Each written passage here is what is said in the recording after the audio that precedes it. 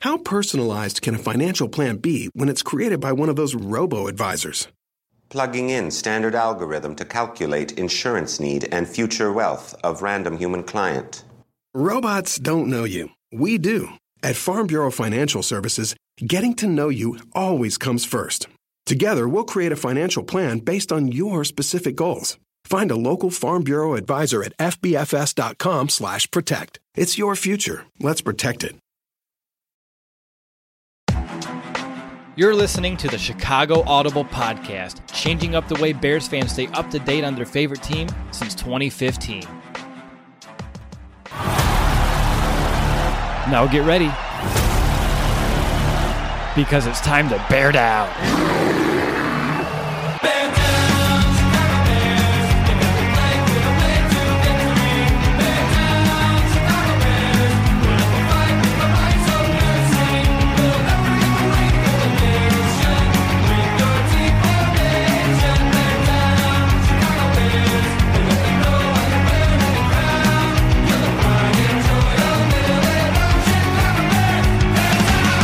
Welcome back, Bears fans, to another episode of the Chicago Audible Podcast. I'm your host for today's show, Nicholas Moriano, and as you can see, Will DeWitt is not here. He's out helping a friend get to the airport. Somewhere in Indianapolis, he's going to drop off his friend at the airport, but I'm not alone because I have Brandon Hazlett and Will Ingles here. Guys, before we start talking about the Bears and what happened today with free agency, how are you guys doing today? Brandon, we'll start with you.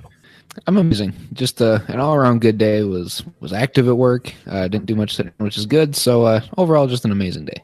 Hey, that's great to hear. Is it warmer by you? Because it was like 60 degrees here, and it was amazing. Just stepping outside, I was like, yes, this is what we needed because it just needs to be here. It's almost spring. It is almost spring. It was nice. It was pretty close to 60 today, but the wind out here in Northwest Indiana about knocked everything over. I seen someone's porta pot was knocked over, so that's kind of upsetting for whoever's got to go pick that up. So yeah, that's not the best. How about you? He had an all-around good day, but I'm sure that guy didn't. Yeah, I'm sure didn't.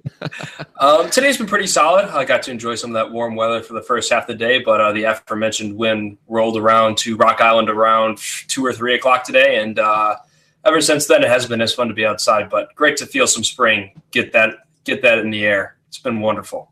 Yeah, get that in the air, have that warmer weather, and it seems like a fitting time because the Bears, they made a pretty big move today, maybe some people would say, and we're just going to start off with the news that, broke maybe a couple hours ago with the Bears signing Clinton-Dix, the 6'1", 208-pound safety, 26 years old, signed a 1-year, $3.5 million deal with the Bears. And guys, we saw players like Tyrann Mathieu, Earl Thomas, Landon Collins, all these safeties break the bank with making money at the safety position. But this is a pretty friendly deal for the Bears. And according to NFL Network's Mike Garafolo, and this was his tweet, he said, Clinton-Dix had more on the table elsewhere, but it sounds like he wanted to join that Chicago defense and be reunited with his Alabama teammate, Eddie Jackson. Guys, I just want to know, what are your reactions to now becoming the Chicago Bear, replacing Adrian Amos? And Brandon, I'll start with you. What were your reactions when the Bears signed him?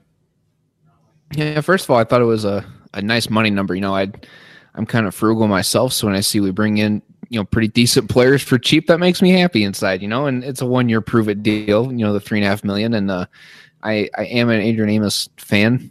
I'm happy to see him get his money, but I think that he was overpaid. So it's nice bringing a guy that we brought in for the right dollar amount. So overall, I think this is just a very solid signing because he's going to have to come out and really prove himself if he wants to stay here in Chicago with Eddie Jackson, continue to be a part of Club Dub every year. He's going to have to go out and earn it. And I think that's where Ryan Pace really does well. And he definitely brought him in on a good deal. So overall, I was happy with it.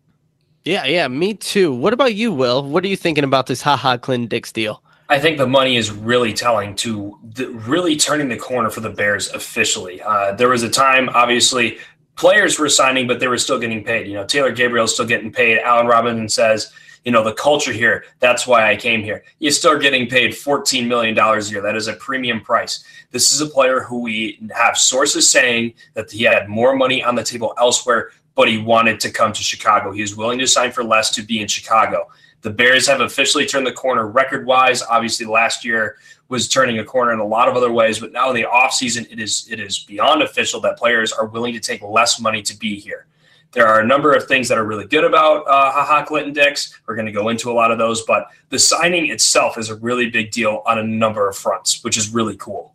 Yeah, because just think about previous to, just last season, this wouldn't have been possible for the Bears. There were no free agents wanting to come to Chicago, be a part of that losing culture, be associated with the Chicago Bears.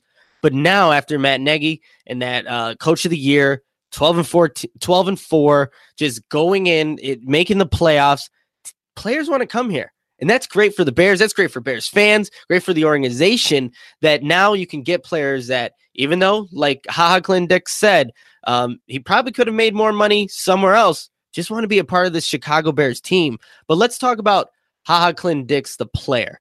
And in 2018, he did play for the Green Bay Packers and the Washington Redskins. So he started all 16 games, had 3 interceptions for 25 yards. He had 93 tackles on the season. So pretty productive.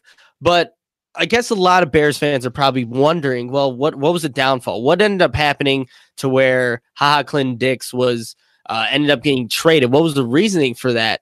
I mean, this was a former first round pick, number 21 overall. And just according to Packers Wire's writer, Zach Cruz, I'm sorry if I butchered that last name, basically what happened with Clinton-Dix, according to him, back in October, he wrote, Clinton-Dix has regressed into an inconsistent, occasionally unpredictable player since making the Pro Bowl in 2016. That, like I said, that was written in October 31st. And I just wanted to follow up on that. So I actually tweeted out and asked Zach, well, what's the reasoning for not sticking with the Packers? So here's what he told me.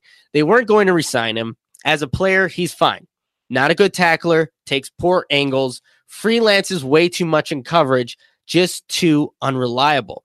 So when I read that kind of stuff, Will, and I know you were able to actually catch up and watch a little bit of film on him today, and I know the news just broke out, so it's not like we've had an extensive background to look into the actual tape for What did you see? Do some of those things that I read, do they show up when you were watching film today?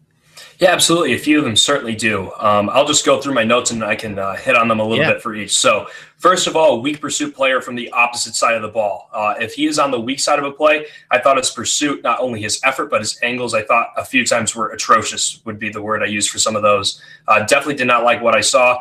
There were a few times where his angle actually ended up, or at least the play ended up where that level of pursuit was needed, and he could have caught off the ball carrier maybe 5 yards earlier if he would have actually been hoofing it all the way. When he does come down on a play, especially from the single high safety spot, he doesn't bring the pop. He's just looking to get the guy down. Sometimes it's all that's necessary, but there are a few times, especially going from a guy like Adrian Amos, who would always bring the boom with him, that's not what you're going to see in Clinton-Dix. There are some things that he brings to kind of like compensate for that, but if you're looking for a guy who's going to bring the pop, not a lot going on there. He is better on outbreaking routes from what I watched. He had an interception against Washington on one of those. I really like what he did on that. And it also showed that he was disciplined to his defensive assignment, at least on that occasion, because he had gotten beat by Jordan Reed for about a 15-yard gain just because the defense that was called was really kind of giving up the middle of the field for a large part of it. The middle linebackers were both in man coverage, and the other tight end on the other side, and then the running back both went flushed out to the other side, really opened up that route for Jordan Reed, but he didn't let that deter him. On the very next play, kind of the same exact setup, that middle of the field was vacated, but Clinton-Dix didn't jump inside. He stayed outside. He basically ran the route for Jordan Reed, and it got him an interception. So very defensive assignment sound, and it got him an interception. We were talking pre-show. I said he seems a little bit soft sometimes, and Brandon asked for soft hands, and he absolutely had soft hands on that play. Another note, when there were two high safeties, not too often did that happen in the film that I watched, but when there were two high safeties, he will crash down on the run action to his side, which I thought was encouraging. He is willing to do it, but he won't do it from a single high position. When he does do it from a single high position, I didn't really like the run angles that he took, and I also thought that his ability to suck out space was really lacking. He could have closed down a lot harder. I understand single high, you want to make sure you're the last line of defense, but some discouraging things there with allowing some extra yardage, and especially that manifests itself even more with him kind of not taking a very hard hit. He's allowing extra yardage just based on the contact as well. And that I kind of already mentioned this point, timid tackler when closing space, just looking to get the guy down. I like it how he played the run, especially when he's close to the line of scrimmage. And that happened a lot more when they were too high. So he was down towards the line of scrimmage a lot more based on the heavy side of the run formation or the pass formation as well. He's playing close to the line of scrimmage, being close to that. Really liked how he played the run there, was a lot more willing to get up into the play. There were a few run plays where he was right in the grill of the running back, forcing him to cut back into the linebackers or making the tackle himself. So I liked it when he was close to the line of scrimmage. Further away, he gets a lot softer when it comes to making hits. One last note, there were a few occasions where they had him play man coverage in almost a nickel type of way. So that might be interesting as you go into a Chuck Pagano team where he likes to utilize a ton of defensive backs in a ton of different ways. So those were just some notes that I had watching film. Gotcha. Well, thank you so much for that great analysis of, that great and quick analysis of Clinton-Dix there. Now over to you, Brandon. Is there anything that alarms you or that you like about Clinton-Dix, the player, that you were just aware of or that you were able to kind of find out since he was signed, a couple hours ago? Yeah, I mean, the inconsistent thing was one that really stood out to me because when he was drafted, he was someone that I really wanted the Bears to get hopefully early in the second round, but he ended up going in the first round to Green Bay there. And it showed how good of a player that I thought he was when, his first 3 years before the Pro Bowl. Like you mentioned, when they started looking to be a little more inconsistent, he had 105 tackles his rookie year, 100 in his second year, then 79 his third year, the year that he went to the Pro Bowl. And then after that, it's really kind of inconsistent from there on the stat line too. But overall, he's a productive player. He may not bring the pop every time, but as long as he's bringing the guy down and not allowing the extra yards, which also seems to be an issue from time to time, then I think that he'll fit better in Chuck Pagano's system than maybe some of the other ones that we've seen in the past few years. I think that also that effort that Will talked about can be fixed. Playing next to a guy that he is familiar with, is a guy that he came to Chicago to be with, and then also the system itself, the environment, the camaraderie that goes on. I think that all that's really going to help put in forth the effort because he knows, I got to lay it on the line for all these guys so we can have this much fun. And I think that that's something that he took into consideration, or at least I hope he did anyway. And that's something that we'll see as the season goes on. But I hope that those are things that help improve some of those things that we've seen as negatives that Will brought up. Yeah, and you talked about improvements there, Brandon. And I think him coming to Chicago, you'll see improvements, and in part because just going back to what Zach said about Clinton-Dix and why the Packers maybe got away from him. He freelances way too much in coverage, just too unreliable. You could take that two ways. One, he's trying to be opportunistic and trying to make a play. And then two, he's just not maybe sound with the assignments. I don't think it's the sound with his assignments is the problem, but now he's with this Bears defense. And I think we heard Kyle Fuller earlier in the year say he'll take more chances because he knows he has Eddie Jackson in the back there who's going to make up for any of the mistakes that he might make, maybe jumping a route. Well, you could kind of make those same exact mistakes because look, now you still have Eddie Jackson back there. And now Clinton-Dix, someone who maybe freelances way too much, can now take more of those opportunities, those risks, and maybe getting that interception as opposed to just sitting and waiting for a route to develop.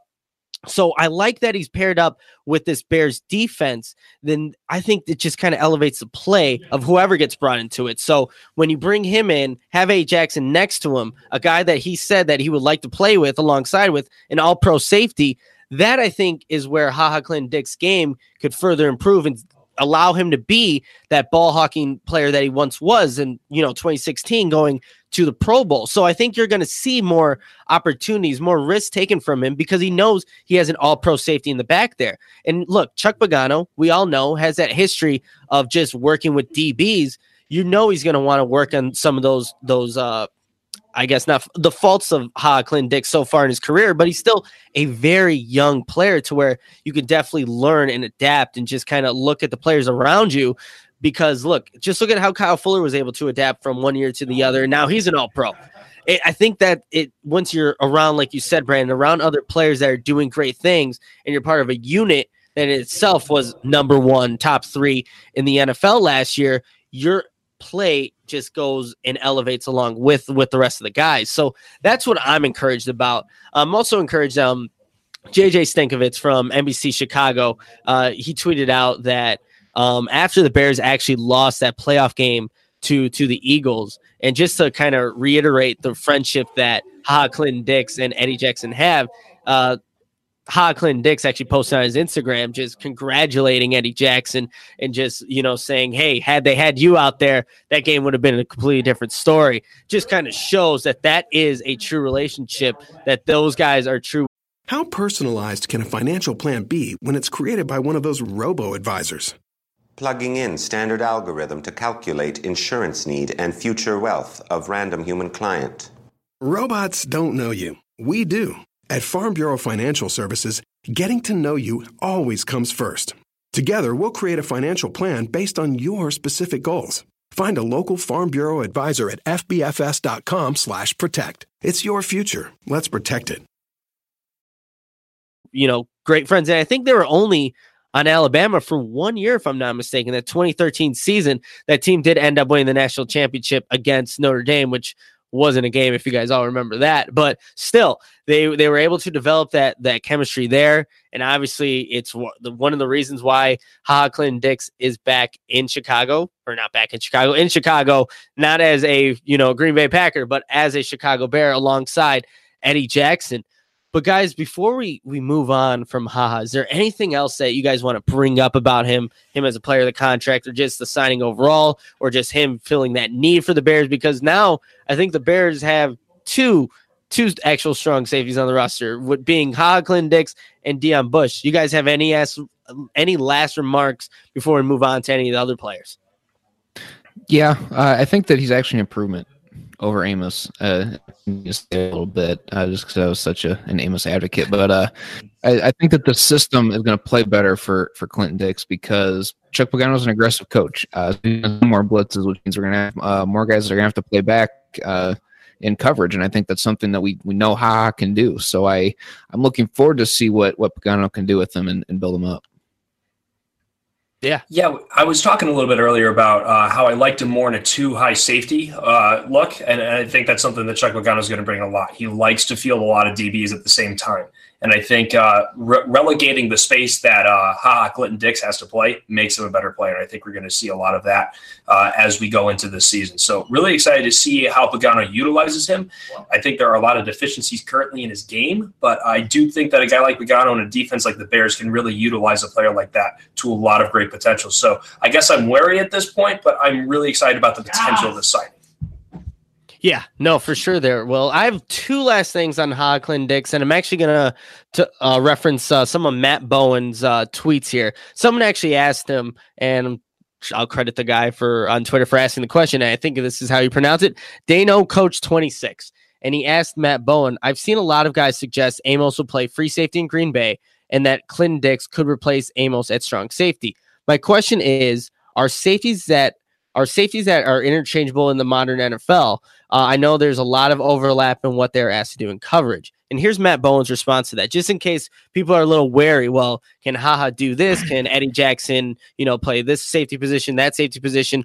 Well, here's the thing. Safeties have to be interchangeable. And I'm going to read the rest of this tweet before Will DeWitt's here, you guys. So what's going on, Will? You just kind of popped in. How was the ride to the airport?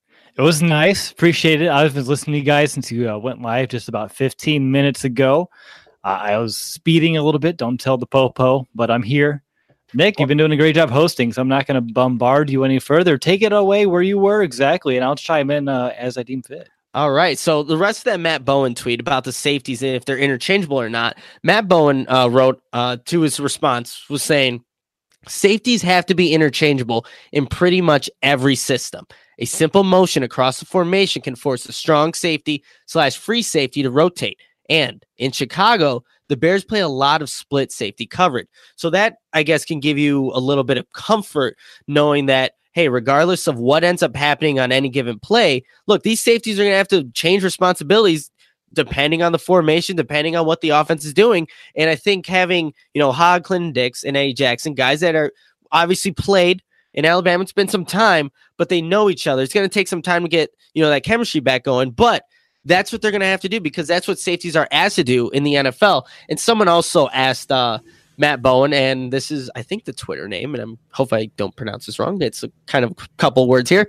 If you leave for a team in your division, you a fraud. So that's the name. Just kind of reading it out there. He has, he stated Eddie couldn't play strong safety. Okay, it's an opinion. And then Matt Bowen replies, Eddie Jackson will rotate down as an underneath zone defender or to match up in coverage. So some of the same responsibilities as a strong safety in certain passing situations. Look, yes, they have these labels, free safety, strong safety, and obviously Eddie Jackson being that free safety going to be roaming around the back end, but those responsibilities will interchange at some point during the game depending on formations. So just wanted to add that. Then there was just one last thing in this referencing PFF and JJ Stankovitz one last time from NBC Chicago. This is his tweet. This is just one stat, so not trying to draw a major conclusion out of it, but Clinton-Dix had fewer missed tackles in 2018, 8, than Adrian Amos, 9 per PFF. So take that for what you want. Obviously, that means Clinton-Dix is a better safety. We beat Green Bay again. It's all good. But I just want to, mention that one last thing. Will DeWitt, do you have any reaction to the Bears signing Clinton-Dix when you saw the deal? Any reactions there? Well, I was driving. It's been a day full of driving, which is a little bit dangerous when you're trying to make sure you're keeping up on all the latest breaking news here during the early free agency period. I don't think I have anything to add that you guys didn't yet. I mean, obviously the deal's great with the money, only $3.5 million. You guys already mentioned that. I mean, Ryan Pace continues to find players at a bargain, which is very impressive. I've been seeing other Will Ingles' Ryan Pace gift that he made over a year ago circulating around Bears Twitter right now, which is really awesome. Sweet. And then from there, I mean, he's a good player. He's probably going to be able to replace Adrian Amos without skipping a beat all too much. Will gave a great analysis of his strengths and weaknesses. I don't need to rehash those. But, yeah, overall, this is a great signing. Nick, you mentioned all the other contracts. Safeties are breaking the bank this year, and right now that's not happening in Chicago. We got a guy to bargain. We still have not plenty of cap left. We still have a decent amount of room in the cap still to play with, and we still have a safety that should be able to fit in right away and fulfill his duties. So that's exactly what we wanted. We didn't want to have much of a drop-off. Ryan Pace found a way to get it done. So, we did it. That's going to be something that's going to be throughout the 2019 season. And you had a great tweet earlier, Will, with what you're going to do whenever makes a play. Go check that out on the Twitter page if you haven't seen it. So that's our analysis, our breakdown so far of Clinton-Dix. Obviously, very early. It just broke, a couple hours ago now. But let's move on. And it's a guy that we mentioned in our last podcast on Monday, but Cordarrelle Patterson. We've had a couple days to just think about the move, what he's going to do for the Bears, why it's a good move. Brandon, since they signed or, we're looking to get Cordarrelle Patterson, now it's, technically official. What are your thoughts about Cordarrelle Patterson and how he fits in the Bears team? I like him a lot in the offense, but it solves a lot of special teams problems. Like now we got a kick returner. Like the last time he was in Chicago, he took one back for a touchdown, right? So that's a good feeling. I mean, it wasn't then, but it certainly is now. So I think the special teams definitely improved in that area as long as they can get some good blocking in front of him. I think that's where his biggest impact's really going to be felt. But I'm also sitting here looking at his stats, and he had 42 rushes when he was with New England last year. I didn't realize he ran the ball that many times. So that's just another different aspect that he can really bring to this team. Now you can have Jordan Howard, Tariq Cohen, and Cordarrelle Patterson. You're not going to know who's going to run the ball. So I think that's a really interesting wrinkle that we can see in Matt Nagy's offense now. I never realized how much he actually ran the ball in New England. So it's it just makes me like the signing that much more. Yeah, no, wide receiver, kick returner, running back. He does it all, and hopefully he can bring that here to Chicago. What about you, Will Ingles? Any new kind of assessment of Cordarrelle Patterson? Sorry if I pronounced that wrong earlier. Just since Monday.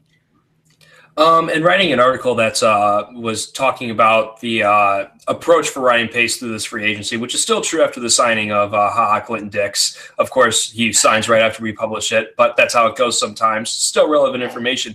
When I was talking about Cordarrelle Patterson, I was thinking about this formation and all the speed that's on the field when you have Tariq Cohen, Cordarrelle Patterson, and then Taylor Gabriel on the field at the same time. Like that is a lot of space to cover. And I was thinking about all the pre-snap motion that the Bears like to employ. And all that motion is supposed to do is have either the linebackers and safety start taking a couple steps the wrong way. But when you have that much speed on the field, all you have to do is lean the wrong way, and you've already lost that play. When you have that much speed and you can have guys lining up all over the place, like Patterson can be in the backfield, so can Tariq Cohen. Those guys can be motioning out, motioning across. Taylor Gabriel doing the same thing. Like, that is just a nightmare for defenses to even try to come up with a way to stop. So that's just one formation that popped into my mind. And Patterson's just so versatile and so dangerous in so many ways. Some people not liking the $5 million per year. I'm like, the value that he can bring to an offense, I think that's a steal depending on how much they want to feature him this year. Yeah, Ryan Pace has just been stealing all free agency, and it's great to see. But I was also thinking about formations earlier today, just talking with a coworker. Imagine having Trubisky in the shotgun, Cordarrelle Patterson to his right, and whoever that running back is, whether it's Jordan Howard, Davis, or maybe a third-round draft pick. And then you have also Tariq Cohen out as in the slot. Just so many options for the Bears and what Matt Nagy's creative mind can bring on any given play. So it's very exciting that, a guy like Josh McDaniels got a lot out of Cordarrelle Patterson.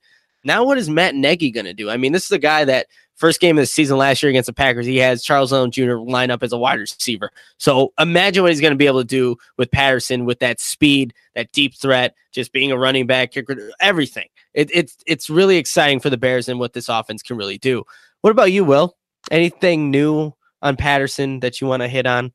Oh, yeah, a couple of things. Brandon brought up the great stat of the 42 rushes, but he forgot to follow up with even a better stat, saying that he averaged 5.4 yards per attempt despite those 42 rushes last year in New England. And as a career rusher, he averages almost 8 yards per carry. He's at 7.9. So if you're looking at him as a pure runner, obviously you guys talked about different formations and what exactly the Bears can do to utilize him. I keep thinking about that play that they used a lot last year, that jet sweep with either Anthony Miller, Taylor Gabriel. Now you throw in Patterson, who for a career averages 8 yards per carry. That's going to be fun. And then, like you guys talked about, the other guys in motion, him as well. He's going to be a threat. He can be a decoy as well. And another thing about Cordarrelle Patterson on offense is his big play capability. If you look through all of his years since 2013, here's his longest plays per season. A 79-yard catch his rookie year, a 67-yard rush was his sophomore year. And then from there, you look at 2015, which is a void because of an injury. So you go over to 2016, you're looking at a 52-yard long catch, 42-yard long catch in 2017. And then last year in New England, he had another 47-yard catch. Oh, sorry, that was in Oakland in 2017. But no matter which way you slice it, Cordarrelle Patterson, either be a kick returner, which you guys talked about previously this week. We already hit on it a little bit. He's going to bolster that aspect of this game. Already talked about how dangerous this offense is going to be with an extra 9 yards per average to begin with on these series, on these drives. Then on offense, he has big play potential written all over him. He might not get a ton of touches. He may not be a focal point of the game plan. That's not what we brought him in here to be. But when you're looking at Cordarrelle Patterson, two things come to mind: his kick return prowess, and then of course the big play capability on offense. And $5 million a year, guys, isn't a lot. That's less than what we paid Kevin White last year, and he didn't do anything. So this is $5 million well spent by Ryan Pace. Big play capability. Kick return game is fixed. At least on paper, it's fixed. We'll see how it all comes together scheme-wise come next season. But no, this is a home run for all the reasons. He provides this team value across the board. No doubt about that. And you just mentioned Kevin White, and I think he actually signed with the Arizona Cardinals. So even though, Kevin White didn't do much for the Bears here in Chicago, wish him all the best in Arizona. Hopefully he has a new start to his career and is able to do something there. Just last two things on Cordarrelle Patterson. Chris Emma tweeted out some good tweets about why he was even here. Why is he here in Chicago in the first place? And here's the first tweet. Cordarrelle Patterson said signing with the Bears was a no-brainer for him. I wanted to be a part of that culture. And we talked about that earlier, the Bears being able to establish, this culture here, and that other players, free agents, want to come and be a part of. So that's great. And another thing, and I'm surprised I didn't see this when it happened earlier in the day, Emma also tweeted that, and here's a tweet. Cordarrelle Patterson hopes to get in touch with Bears Devin Hester and talk playmaking. Every change, and here's the quote: "Every change I get with the ball, every chance, I get with the ball in my hands, I try to make an explosive play. It doesn't matter where they line me up. I just want to go out and make a play for my team." I mean, you're doing everything right from the very beginning. Reaching out to Devin Hester, obviously was, a legend here on special teams, kick return, best ever all time. But that's how you want to do it if you want to be able to find success at the kick returner position, which the Bears haven't had since Devin Hester. Reach out to the greatest of all time who did it, and then see how he was able to do it. But yeah, just great by Patterson, just reaching out, wanting to reach out, and hopefully he does get in contact with him and is able to bring some of those kick returning abilities, those big plays on offense, to Chicago next season. All right. Well, the Bears weren't done, and this is maybe a smaller move, but one that is still important. The Bears also brought back Ted Larsen. He's going into his 10th season, second with the Bears. Most recently was in Miami for the last 2 seasons, but the Bears signed him to a 1-year deal worth $930,000 in base salary for 2019. You got to remember, Brian Witzman, he's going to be a free agent. And also Kyle Long entered this offseason healthy, so that's good for the first time not needing surgery going into an offseason. But Larsen adds good depth and is a backup piece. And obviously Larsen, when he was with the Bears in 2016, it's part of a new offense or different offense and has to get adjusted, but I'm sure he'll be just fine. Guys, obviously not the biggest move, but you need to add depth, especially with a team that didn't have many holes to fill coming in. Are you guys a fan of the Ted Larsen, coming back to Chicago? What do you guys think, Brandon? Yeah, I'm a fan of him coming back. I mean, he's a little older, like you said, he's entering his 10th year, so he's not someone that you want to rely on a whole lot. But he's a good fill-in piece whenever someone goes down who rolled an ankle for a couple plays, or if he's got to play a half or something. He's going to be able to hold his own out there, and he's also very mobile, so that works very well with this offense. If there's got to be some moving pieces around at the offensive line, he could line up a wide receiver too. So I like this signing. Mostly just adds the depth that we really needed. He's not going to be a game changer or anything of that nature, but he'll hold his own and he'll be able to really help the offensive line with their depth. Yeah, for sure. Will Ingles, any thoughts on Ted Larsen signing? Speaking of depth, he also adds versatility because in 2016, that was the year that Hronis Grasu went down. Yep. You had Kyle Long, who was dealing with some injury issues as well. We were debating whether or not Ted Larsen starting at center. Obviously, we know how everything went with Cody Whitehair eventually taking that spot. But he offers you depth at a lot of different positions, which is so important in the NFL. You have a guy who has not only has the ability, but has the experience there as well. He has had in-game snaps at center and guard. Great depth piece, familiar with a few players on the team still. A little wary, had a penchant for starting fights in training camp. Got a bit of a reputation for that. I texted Will earlier. I said, what's the over-under on fights this year during training camp started by the Ted Larsen? And believe we set it at 5.5, and I took the over. So I don't think I ever heard from Will which side he was taking. I think he just kind of laughed at it. But I want to know? Hey, let's do it live. What is the? Ooh, do it live. Yeah, I'll take the under on it. I think the older he gets, maybe he's a little less feisty. He's going to be a little, even though he will be a little bit more aggravated with that Bears defensive front compared to when he was here last time. So you may be onto something, Will. Yeah, age makes you crotchety, I hear, or at least that's what my dad tells me. So I'm going to go with the over on it. But that's the only thing I'm even slightly wary of. But overall, that's a great team, great locker room. And I don't think that the frustrations from losing will be prevalent like they were in 15, 16, and 17. So overall, solid signing, great depth, and great versatility. Yeah, winning helps to solve a lot of problems. And, Ted Larsen wasn't part of a lot of winning when he was in Chicago for his first stint here. But, guys, other than that, there wasn't anything else to happen, anything big. And Will, you're looking at me. Do I get to talk about Ted Larsen? Oh, I thought you put your 2 cents in there about the over and under, but go ahead. This show is strictly about Ted Larsen, actually. So go right ahead. It's going to be known as the Ted Larsen Show. No, even though he's coming into a team that he used to play for, he's going to be walking in and it's going to be like he's at a brand new place. Like there's nothing similar besides a couple of faces around that's going to even remind him of the old regime. I mean, they have a new training facility coming up here in Hallis Hall. I'm sure he's going to love that. So, I mean, he's going to be like, even though it's going to feel like home, it's going to be different this time around, which is probably exciting for him. I'm sure he's excited coming back to Chicago, seeing all the changes that were made. And I mean, you guys hit it on the top of the show about the culture change and the shift over the past even year. That's a big reason why we're able to bring in some of these guys at some lower contracts. But the only other thing I wanted to mention is I still want to count out the Bears looking at re-signing a Brian Witzman still, because we did lose Eric Kush to the Browns. So we still are looking for that one additional veteran, versatile interior offensive lineman. And I can see Witzman still fitting that bill. I'm sure they're looking elsewhere to see what else is on the table. But just wanted to say that even though Ted Larsen's coming back, the Bears do need still at least minimum, at least going to training camp, one or two additional interior offensive linemen. You know, one thing, you mentioned that there's a lot of new faces on this team. There are a ton of them, but the one place where he can kind of feel at home is actually on the offensive line. There's only going to be one new face there. That's James Daniels, because Bobby Massey was signed in 2016. Cody Whitehair drafted in 2016. Kyle Long was obviously there already. And then Charles Leno Jr., I believe, was there as well. So yep. I think you have pretty much everyone there still as far as the offensive line is concerned, which continuity-wise, knowing how each other work, even if it's in a different scheme, is pretty important. Absolutely. Good point. Yeah, no, continuity along the offensive line goes a long way.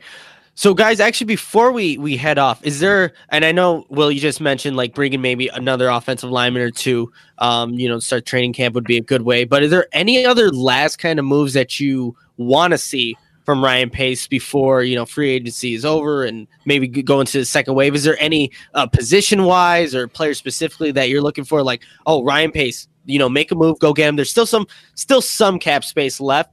Does anybody have anybody in mind? And this is just, free, open.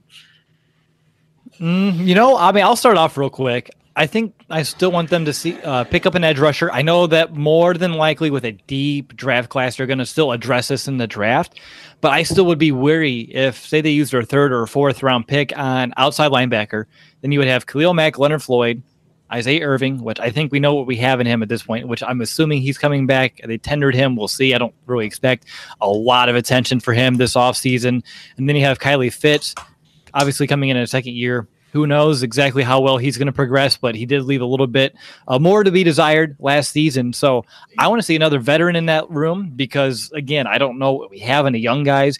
Even if you get another player in the draft, I would still be slightly hesitant to have full confidence in the overall depth at that position. So for me, outside linebacker, no other names though, Nick. I mean, Justin Houston's the big one. I don't think he comes to Chicago. You never know. Pace is bringing in guys at some pretty low deals, so maybe he can talk him into it, but no, the other guys I mentioned, a few of them have already been signed. A couple that I looked into aren't really as good as fits as I originally intended. No names, but that's the last position that I believe the Bears must address this offseason.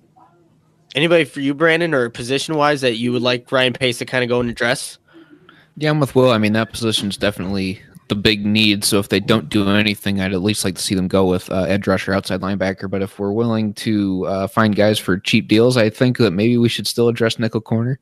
I know we signed Buster Skrines, but maybe bring in someone else just because I'm kind of meh about it.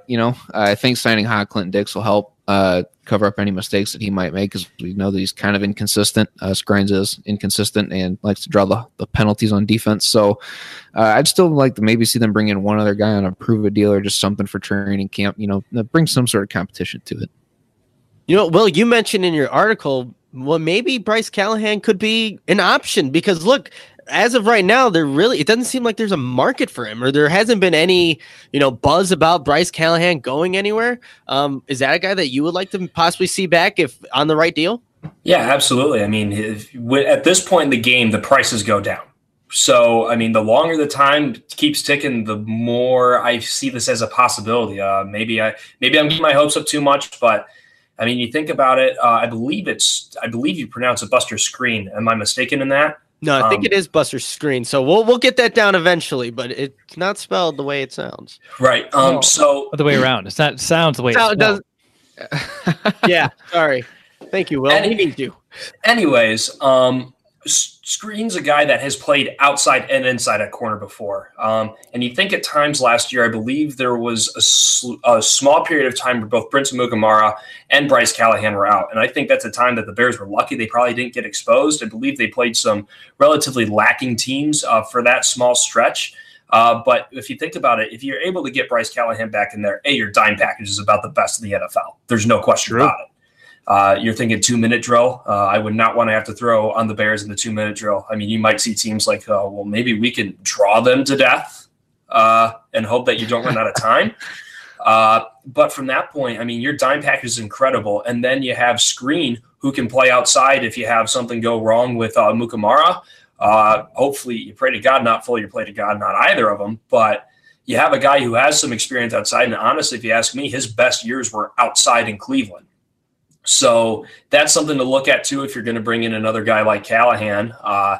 You mentioned edge rusher as well. You might actually be able, I believe they have, give or take, about $10 million left when you factor in season costs and making sure you're able to sign your draft class, which it won't be nearly as expensive this year, but you still have to factor a couple million in for that. You might be able to swing something like getting a guy like Shane Ray and then also bringing in Bryce Callahan for what I expect to be a reasonable contract, considering that he doesn't have much of a market at this point for what it seems. Hey, I'm all for getting Bryce Callahan back. The position that maybe, honestly still needs to be addressed because there isn't any proven guys on this team right now is kicker. And I don't know if the Bears go for a veteran there or, if they end up bringing another guy, as long as the game name is not like blew it or like missed it or something like that, I think the Bears will be okay. But I think they got to just look into all their options at kicker because they can't let that position plague another season, especially the 2019 season, just shaping out what it might be. It seems like it's going to be a good one. Real quick, Nick. Yeah. And I'm curious your guys' thoughts on here because the more I think about it, the more I don't think they bring in a big free agent kicker like a Gutskowski or a Matt Bryant because of how much they already have to pay Cody Parkey for this next season in dead cap money. That would be a ton of money locked up into the kicker position, which I guess if it solves it, that's not the end of the world. But what? If Parkey's on the hook for what, $4 or $5 million this year? Is that around where it's at? Maybe it's like 4.5. We'll just me in the middle there. That sounds good. I'm not. I don't ever consider myself a contract expert by any means. I don't check those all too often, but this is the time of year to do it. But I think last I saw it's up there. It's expensive. The Bears will be paying a lot of money. I'm actually going to look it up. If you close up the show before I find it, no biggie. I'm going to look for it. I'm going to bring up something along that line as well so that I can buy Will some time. You got to actually start thinking about getting your special teams unit together because being a long snapper myself in college, your relationship between long snapper to holder to kicker is absolutely vital. That is an operation in itself between those three. And that operation becomes better with time. I mean, obviously, you learn and you deal with interchanging pieces, but that's a unit you want to get together sooner rather than later. And if you have guys battling through camp for those positions, it starts to get a little bit dicey, if you ask me, between that long snapper holder kicker exchange. It's all a clockwork operation. You got guys changing in and out. It can be a little tough to get it down. I found it. How much? Dead cap hit is 5.2. Oof. Yeah, and that's why I don't see them going after a top tier free agent kicker because that's already, again, $5 million dedicated to the position before the fact. Yeah, I mean, it's dedicated, but if you bring Kostowski and things work out, look, I mean, you have to it was a mistake by Ryan Pace. It was, and it's going to cost him, but you got to fix it. And if it's maybe a 7th round draft pick, the kicker from LSU, maybe, but you don't know that he's going to, you don't know. Actually, you really don't even know if these established free agent kickers are going to be the guys because they thought that was going to be Parkey. And we all saw how that panned out. It happens all the time. I remember Josh Scobie going to the Pittsburgh Steelers a few years back, and Scobie was one of the best kickers in the NFL. And then he goes to Pittsburgh, and he can't even hit the crossbar to save his life. So, at least Cody Parkey can hit the upright. He definitely can. He does it really well. And oh man, I think if you're going to miss on kicker, you may as well miss cheap instead of missing with more tied up money at the position. Who knows? I mean, I think they'll look into the draft, maybe some undrafted free agents, but they bring in 4 different kickers in the training camp, which is unprecedented but necessary. And then you let the best man win out of there, and then you have a little bit of reserve. They already know some of these guys waiting in the wings in the season. that might be the way to go. I'm not going to say who the kicker is going to be yet. Let's wait and see. But hopefully it's not Blewett. I know it's Bleewit or Bleewit or Blue. Yeah, whatever. Maybe it is I know it's not pronounced Blewett, but it's going to be hard not to say it once you see it. But Redford Jones, I think, is the other guy, right? Yes. Do they even I don't know make anything a about him special either. teams room in the locker room like big enough to host 4 kickers and a punter and a long snapper? They will this year. They'll have I guess. like a cot or something. Like, here's your locker. That's going to be. You want to know an interesting name that hasn't come up? And it's a position that isn't exactly one of need, but one that this guy could be an interesting upgrade for. Ndamukong Suh. Yeah. He's a free agent. Did you know he was a free agent? I did not know he was a free agent. I knew he was, but it's like so in the His last interior couple there, contracts have been huge. Yeah, but if no one's going to bid on him, I mean, I think Roy Robertson Harris is a solid player, but he's inconsistent at times. And I think we found out that Jonathan Bullard is just who Jonathan Bullard is at this point. True. You got a front 5 rush of Khalil Mack, Akeem Hicks, Eddie Goldman, Ndamukong Suh, and Leonard Floyd. Yeah, it'd be nasty. It would. According to the chat, though, Will Ingles, no Suh. That's been that's going in, a bunch of times on there. Who knows? They might do it. The Bears would. You can never have enough pass rushers, right? So I wouldn't count it against Pace to at least look. It's going to do his due diligence in looking at possible pass rushers. But guys, I think that's it for this episode. I know what we're going to be watching in training camp, though, the kicking situation, obviously, with that discussion we just had about it. But yeah, I think we're going to end it here. Unless anything else happens, anything big, I don't know if we're going to go, we might break it down. Who knows, right, Will? I mean, that's what we do, right? When the Bears trade up in the draft, we come right back on live, even though we're halfway into what was it last year? Anthony Miller? And then we're talking about James Daniels, did the show. Yeah. 10 minutes later, 15 minutes later, we're just having a good old time in the green room, as they say. And I'm editing the old podcast, the first podcast. And then Nick's like, guys, the Bears are on the clock again. You just have to quit and go live as quickly as possible. So, yeah, that's what we do. Bears, if they make a splash tonight, I'll wake up and I'll come on. At any time after midnight, though, I'm out. I remember that night I had to go. I had tickets to a play already. And I was like, I'll talk to you guys when they pick in the 3rd round or whenever their next pick was. And I remember just as the lights were going down, it's like, please silence your phones. I see on Twitter, Bears trade back in the 2nd round. I'm like, well, guess I won't be talking on that podcast. Well, you see, that's what we do. So in case any news breaks after this podcast gets over with, we'll be here to break it down and give you the best insight. But until next time, bear down, Chicago.